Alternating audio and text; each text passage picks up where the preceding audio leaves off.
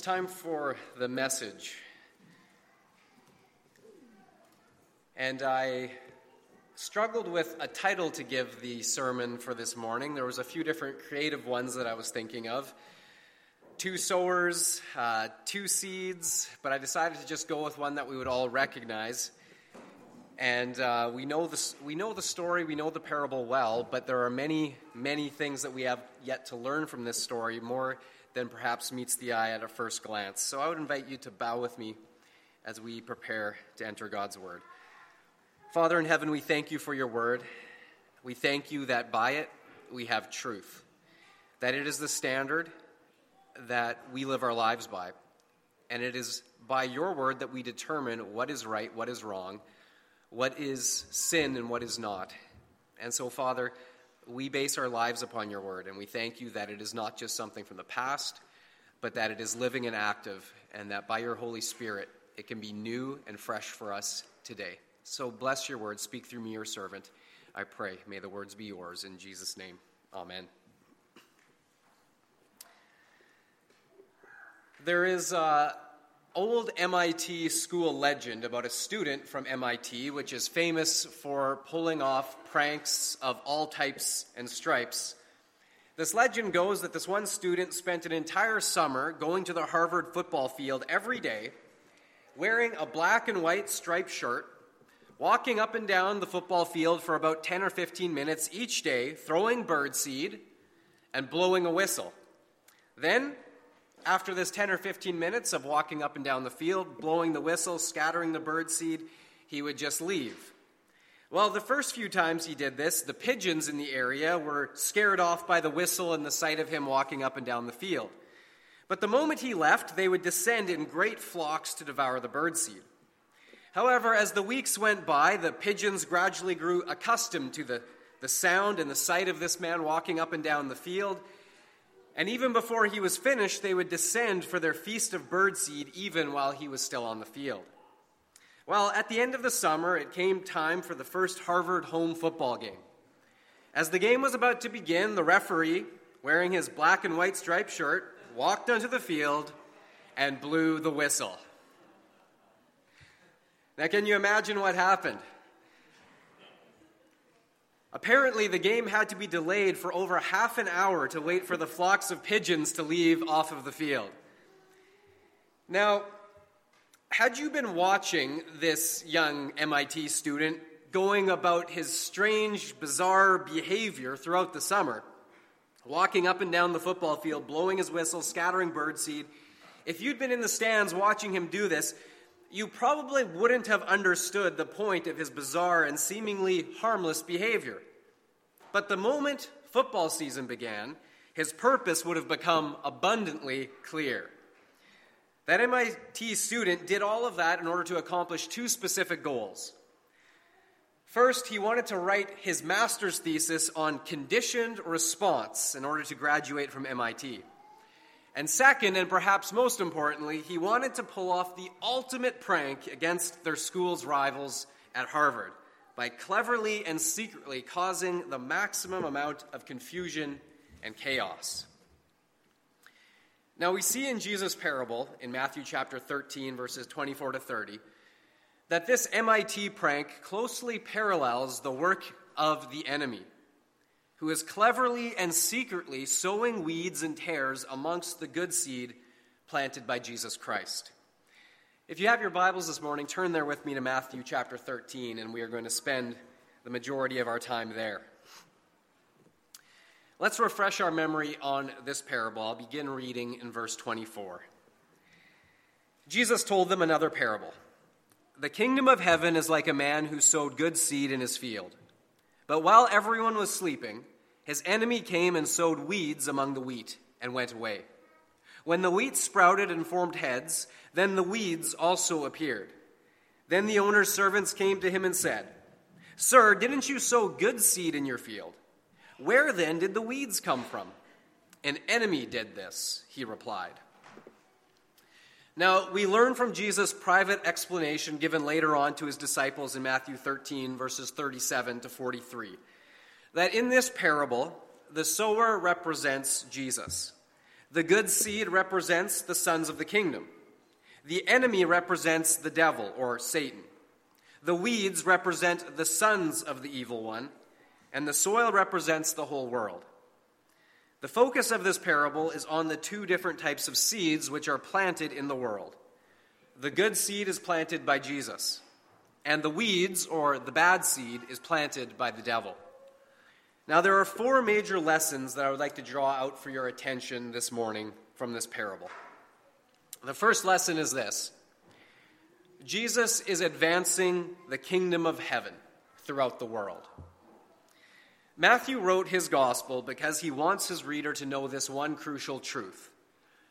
When Jesus Christ descended from heaven to earth, when he was born as a human babe in that manger, he brought the kingdom of God from heaven down to earth.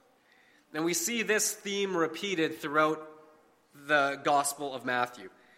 In Matthew chapter 3 and verse 2, we see John the Baptist announce, "Repent, for the kingdom of heaven is near." In Matthew 4:23, we read that Jesus went throughout Galilee, teaching in their synagogues, preaching the good news of the kingdom, and healing every disease and sickness among the people. And in Matthew 11, verse 12, Jesus says, "From the time John the Baptist began preaching until now, the kingdom of heaven has been forcefully advancing, and violent men are attacking it." So here we see just a snapshot that wherever Jesus went, the kingdom of heaven forcefully advanced with him. Wherever his feet trod, the kingdom of the devil was being pushed back. Sinners were receiving forgiveness. The sick were being healed. Demons were being cast out and sent running, and once even into a herd of pigs, which went off a cliff. So we see wherever Jesus is, the kingdom of heaven is too. And one day, it will have reached every single nation on earth. For as Jesus said to his disciples in Matthew 24, verse 14, "This gospel of the kingdom will be preached in the whole world as a testimony to all nations, and then the end will come." So now the simple fact that the end has not yet come tells us that there is still more work to be done. More souls to be rescued from the kingdom of darkness and ushered into the kingdom of heaven through faith in Jesus Christ. But this raises a question.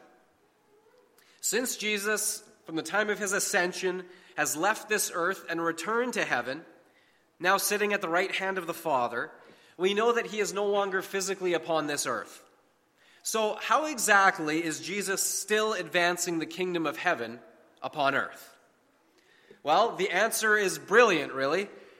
You see, Jesus is now doing his work of advancing the kingdom through us, his children, which this parable points out he has planted in this world. You see, at the time of Pentecost, the day of Pentecost, Jesus' divine presence was given to each disciple by the indwelling of the Holy Spirit. And since that day, Jesus has literally multiplied his presence millions of times over throughout the nations of the world in his children. So what does this mean for all of us? Well, it means that if you are a disciple of Jesus Christ, if the Holy Spirit is alive and well within you, then that means that Christ is alive and well within you. And so wherever you go, the kingdom of heaven goes too. And wherever your feet trod, the kingdom of heaven is advancing against the kingdom of darkness. You see, it is we, the church, followers of Jesus Christ, we are God's plan to reach the nations with the gospel of the kingdom. And as others have said before, we are God's plan A, and he doesn't have a plan B. We are it. So it is up to us to bring this gospel of the good news of the kingdom to all nations, to every tongue, tribe, and creed. And Jesus says, once this is accomplished, then the end will come. So let me ask you, how engaged are you in advancing the kingdom of heaven in this world? How advanced are you in engaging the kingdom of heaven in your family, in your school, on your sports team, at your workplace, or in your neighborhood? Because remember, wherever you go, you are bringing Jesus' presence with you. So let your light shine in such a way that the darkness will be pushed back. As Jesus said, don't hide your light under a bushel. No, put it up on its stand. Let it shine for all to see. And by its very nature, when light is shining, it pushes back the darkness. So are we letting our light shine in such a way? Are we advancing the gospel in such a way that the darkness is being pushed back? I pray that we are, because this is Jesus' plan from the very beginning, that we would go out multiplying his presence throughout the world, advancing the message of the kingdom. This is the first lesson from the parable. The second is this: the enemy is fighting back. Now, the enemy, who is identified as Satan or the devil, well, we know that he hates God's kingdom. He hates the fact that God's kingdom is advancing throughout the world, and he has been fighting back ever since. But we also know that even though he is fighting back, because Jesus died the perfect atoning death for sin upon the cross, once for all, and then rose victorious from the grave, defeating sin and death, we know that Satan's final defeat has been guaranteed, and that the kingdom of God will ultimately prevail in the end. But still, Satan refuses to give up, doesn't he? He is still alive and well, active in this world today, and he continues to sow weeds in amongst the good seed. We can see this in a multitude of ways throughout our world. He loves to destroy nations and cause wars. Look at this past century, the bloodiest century in human history, where untold millions upon tens of millions were killed needlessly through war.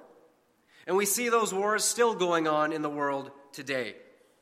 Just look as well at how fractured our world is today.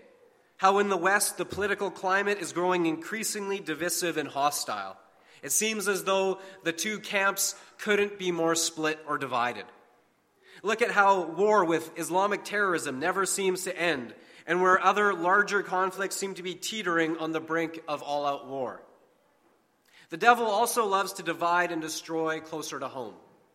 He loves to divide and destroy marriages and families. And I don't even think I need to give examples of this, as the evidence is all around us. And of course, what the devil loves most of all is to attack the church, to sow seeds of discord and division within a church body, with the aim of either disrupting her mission of bringing the gospel message to the world, or destroying her witness entirely, and in fact placing a stumbling block before the lost even coming to know him. And many of us know firsthand the devastation that this can cause. Yes, the kingdom of heaven is advancing, but the enemy is still fighting back. And this is very important for us to grasp. I think one of the most dangerous attitudes within Christianity in Canada today is this belief that Satan isn't doing anything much anymore. We can let our guard down because he's not really that active. But in contrast to that attitude, Peter writes, the devil goes about as a roaring lion, seeking those he may devour. Now let me ask you, what is the easiest prey for a lion to devour? Is it the prey that is on its guard, vigilant, watching at the watering hole? Or is it the prey who is nonchalantly at the watering hole, not watching its back, and the lion can sneak up on it easily to devour it? Of course we know the answer. It is the prey that is not vigilant. This is the one who is easily devoured. And so we must be vigilant. Scripture says elsewhere that we must be alert and on our guard, for our adversary goes about this way. So make no mistake about it. Our adversary is real and he is active. Satan hates Christ, he hates God's children, and he hates the church. And that means that he hates you and me, and would love nothing more than to destroy and devour us. But here's the good news. He is ultimately unable to do so. Why? 1 John 4 verse 4 tells us why. It says this: "You are from God, little children, and have overcome them, because greater is he that is in you than he that is in the world." This great promise from God assures us that though the enemy is real, he is active. Yes, we need to respect that he is going to attack, that he is going to tempt, he's going to do everything he can to disrupt. Through faith in Jesus Christ, he who is in us is greater than he that is in the world. And our power in him, through our power in him, we can overcome. Christ is in you, he is greater, and so we too can overcome the enemy's attacks. But still, we must be aware the enemy is fighting back.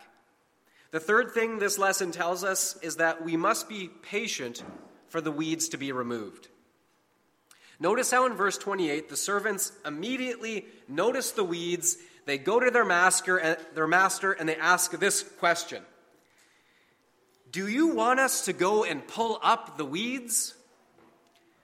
Now, isn't this exactly what any one of us would do? Isn't this what any good farmer or gardener would do? You see weeds in the field, you see weeds in the garden, get rid of them. Pull them up, get them out of there. The fact is, those weeds are competing with the good crop. They are robbing it of valuable moisture and nutrients, stunting its growth, and if entirely left unchecked, they could potentially choke out the good, blocking out the sun and causing it to die altogether. And so for all of these reasons, you want to get rid of those weeds as quickly as possible. At least that would be human wisdom. But how does the master reply? Look at verse 29. "No," he answers, "because while you are pulling the weeds, you may root up the wheat with them. Let both grow together until the harvest." Now let me ask you a question. Are you good at spotting a counterfeit? If you were to be given money, one counterfeit, one real, would you be able to tell the difference between the two? Well, there's a story of a not-so-bright fellow who decided that he was going to become a counterfeiter. He was going to make his fortune this way, and so he hired an engraver of equal intelligence, and they proceeded to produce some counterfeit money.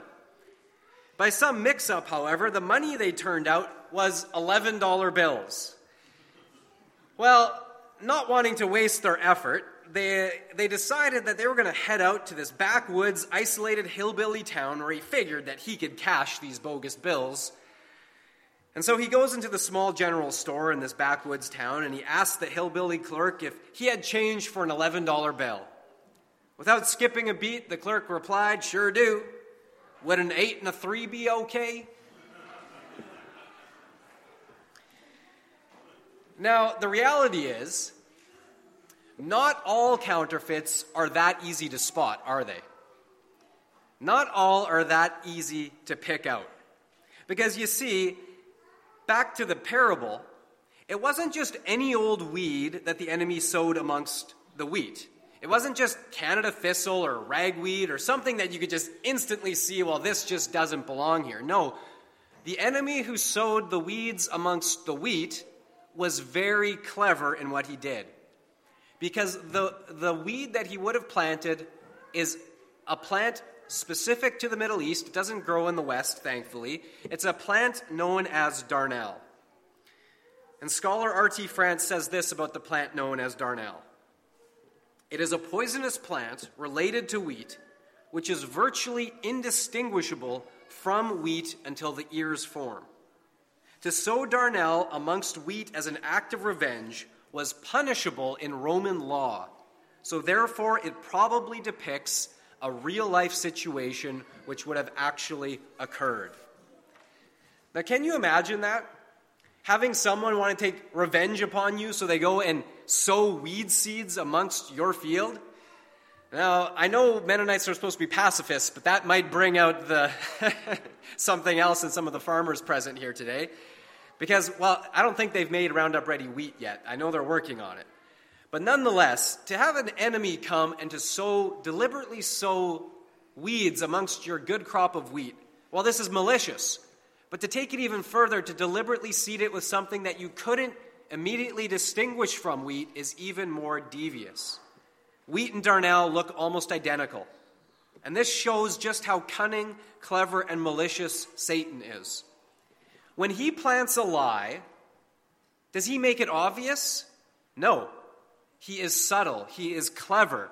He loves to sow seeds of discord and division everywhere, disguising them in such a way as to cause maximum confusion and chaos. One prime example of this in our culture today is in regards to human sexuality. God's plan from the very beginning, even as we saw in the video today, his plan was that sexuality was to be enjoyed exclusively between one man and one woman in a committed, lifelong union.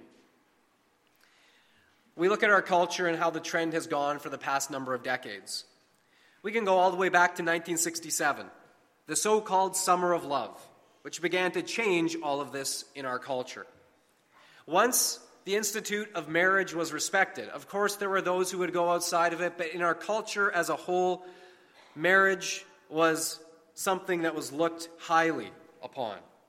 But in 1967, it began to cultivate a different attitude.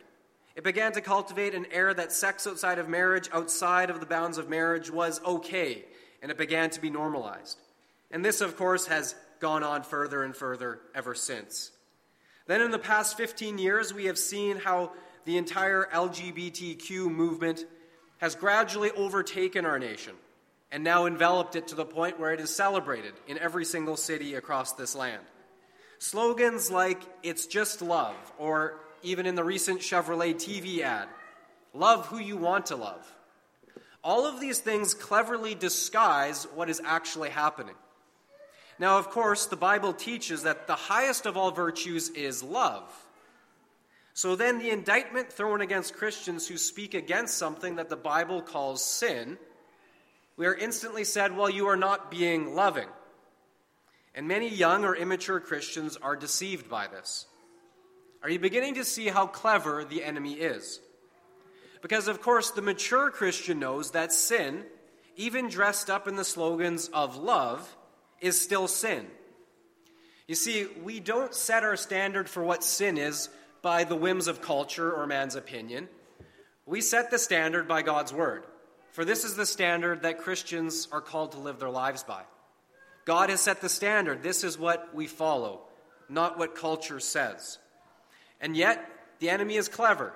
And so he takes the highest Christian virtue of love and he uses it to mask something that the Bible calls sin.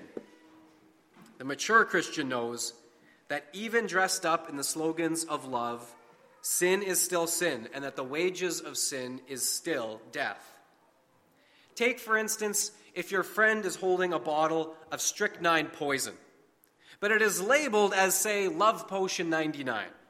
Your friend is about to drink this bottle of strychnine poison. What do? Do you warn them? Or do you let them drink it for fear of being labeled intolerant or bigoted or unloving? You see, true love, the highest expression of love, will still warn their friend that, as the scriptures clearly state, flee all sexual immorality. And this includes everything. It's not just the homosexual lifestyle, it's adultery, it's sex outside of marriage, homosexuality or pornography. The Bible says, flee it all, run away from it, because all of these things are poison to the soul, and they lead to despair, heartache, and eventually, if left unchecked, death. But today, many, many Christians in Canada and across the West are being deceived by Satan's cunning deception in this area, or they have been intimidated into silence.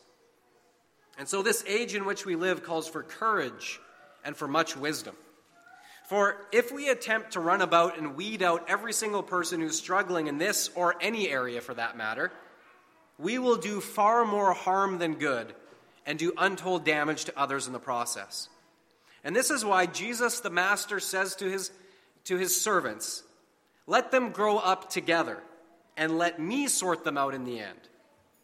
Because you see, though wheat and darnel start out looking virtually identical, by the time they are full grown, the difference becomes obvious and they are easily separated. And what is the primary difference? Well, it is in the fruit that they bear. You see, darnel is poisonous if ingested, whereas wheat seed, of course, is good and it feeds the world. And you will recognize the counterfeit not so much by what they say, but by the fruit that their lives bear. Now, this is very important. Just because someone claims to be a Christian, even acts like one at times, does not mean that this person is a Christian. Some people are counterfeits and not true believers in Jesus Christ. As Keith Green once pointedly said, going to church no more makes you a Christian than going to McDonald's makes you a cheeseburger. Has anyone heard that one before? I think it applies. So what is the key to recognizing wheat from weeds? Well, it's this: ongoing transformation into the likeness of Christ. You see, a person of the wheat category, they are not perfect. Of course, there will still be errors, there will be sin, there will be lapses in judgment. But the person who is in the wheat category, in Christ, has been changed by the transforming power of Father, Son, and Holy Spirit. And from there, they continue to grow. They continue to mature, to live more in line with God's Word, more for Christ, and become more like Christ. It is an ongoing process of transformation, one that God says, he who began the good work in you will carry it on until the day of completion. I'm not at the day of completion yet, but by God's grace, I am growing and maturing by his power at work within me. And I pray that you are as well. This is how we can identify those in the wheat category. Now, those who are not. Here, it is not our place to pass judgment. However, within the church body, it is our place to be discerning and to lovingly warn, correct, or even rebuke where necessary, but it is not our place to pass judgment or to pull out the weeds. And I, for one, am so thankful for this. Judgment belongs solely to the Master. For Jesus concludes his teaching in verses 40 to 43 with this: "So it will be at the end of the age. The Son of Man will send out his angels, and they will weed out of his kingdom everything that causes sin and all who do evil. They will throw them into the fiery furnace, where there will be weeping and gnashing of teeth. Then the righteous will shine like the sun in the kingdom of their Father." Now, this message of coming judgment wasn't popular in Jesus' day, and it's not a popular message in our day either. After all, who wants to think about final judgment, especially if you're not sure about how it's going to come out for you? And it's for this reason that many people refuse to consider Jesus at all, because they don't want to believe in a God who will send people to hell for their sin. But simply not thinking about it or rejecting it won't change the truth. It's like when I know I have a dentist appointment coming up. I don't like the dentist. Well, I like Kevin Mark. He's a good friend of mine. But I don't like the dentist, his other role. And I don't like going to the dentist. I should clarify. I don't like what he does to me. And so when it's coming up, I try not to think about it. I try to pretend as though it's not even coming. And so I hate it when people bring it up ahead of time to, get under my skin. Oh, those needles are going to poke in there, Danny. Ugh, I hate needles. Don't want to think about it. But even though I try my best not to think about it, does that change the end result? No, it doesn't. The end result is still needles, drool, drills, bright lights, and pain. It all happens whether I want to think about it ahead of time or not. And Jesus is very clear here that there will be a final separation whether we want it to or not. And so he is telling his audience, think about it now. Think about it today while you still have a choice to choose the kingdom of heaven over the kingdom of darkness. Today is the day to think about it. Don't put it off. Don't avoid it, because one way or another, the end will come. Today is the day to consider. Where do I stand? Are you wheat or darnel today? Are you counterfeit or currency? Child of darkness or a child of the kingdom? These are things to consider today. And I want to end today with the good news of the kingdom. 2 Corinthians chapter 5 verse 17 says this: "Therefore, if anyone is in Christ, he is a new creation. The old things have passed away. Behold, new things have come." Verses 20 to 21 continues, "We beg you on behalf of Christ, be reconciled to God. He made him who knew no sin to be sin on our behalf, so that we might become the righteousness of God in him." Let me tell you that today you can place your faith in Jesus Christ to save you from your sin right now. I said earlier that the wages of sin is death, but Romans 6:23 doesn't end there. It goes on to say, but the gift of God is eternal life through Jesus Christ our Lord.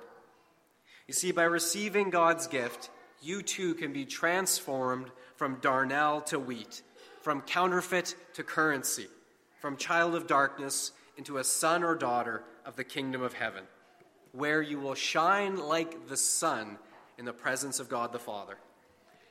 My prayer for each one of you here today, and all listening elsewhere, is that today you will choose Jesus.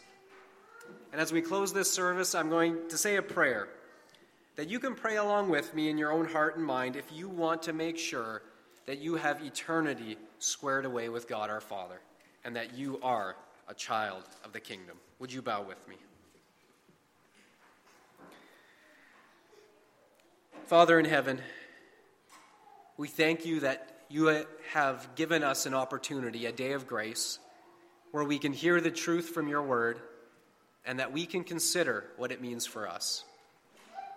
You ended this parable with these fitting words, "He who has ears to hear, let him hear."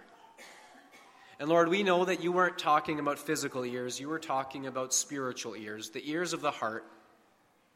Lord, everyone here today heard the words verbally, audibly in their own physical ears, but Lord, I pray that you would open the ears of the heart to understand that this message is for each one of us, and that today we can say yes to you, Jesus, that we can say yes to your salvation and receive your forgiveness of sins, receive you in the presence and the power of the Holy Spirit into our lives to begin that transformation that we can become children of the kingdom. And so I pray that right now, anyone who is ready to pray this prayer would just pray in their own heart and mind these words along with me. Lord Jesus, I know that I'm a sinner. I know that I've fallen short of God's perfect standard. And so I believe that you died on the cross for those sins in my place, that the punishment I deserved you took on yourself. I believe that. And so I ask that you would forgive me for my sins, that you would come into my life and begin that work of transformation. I pray all of this in Jesus' name.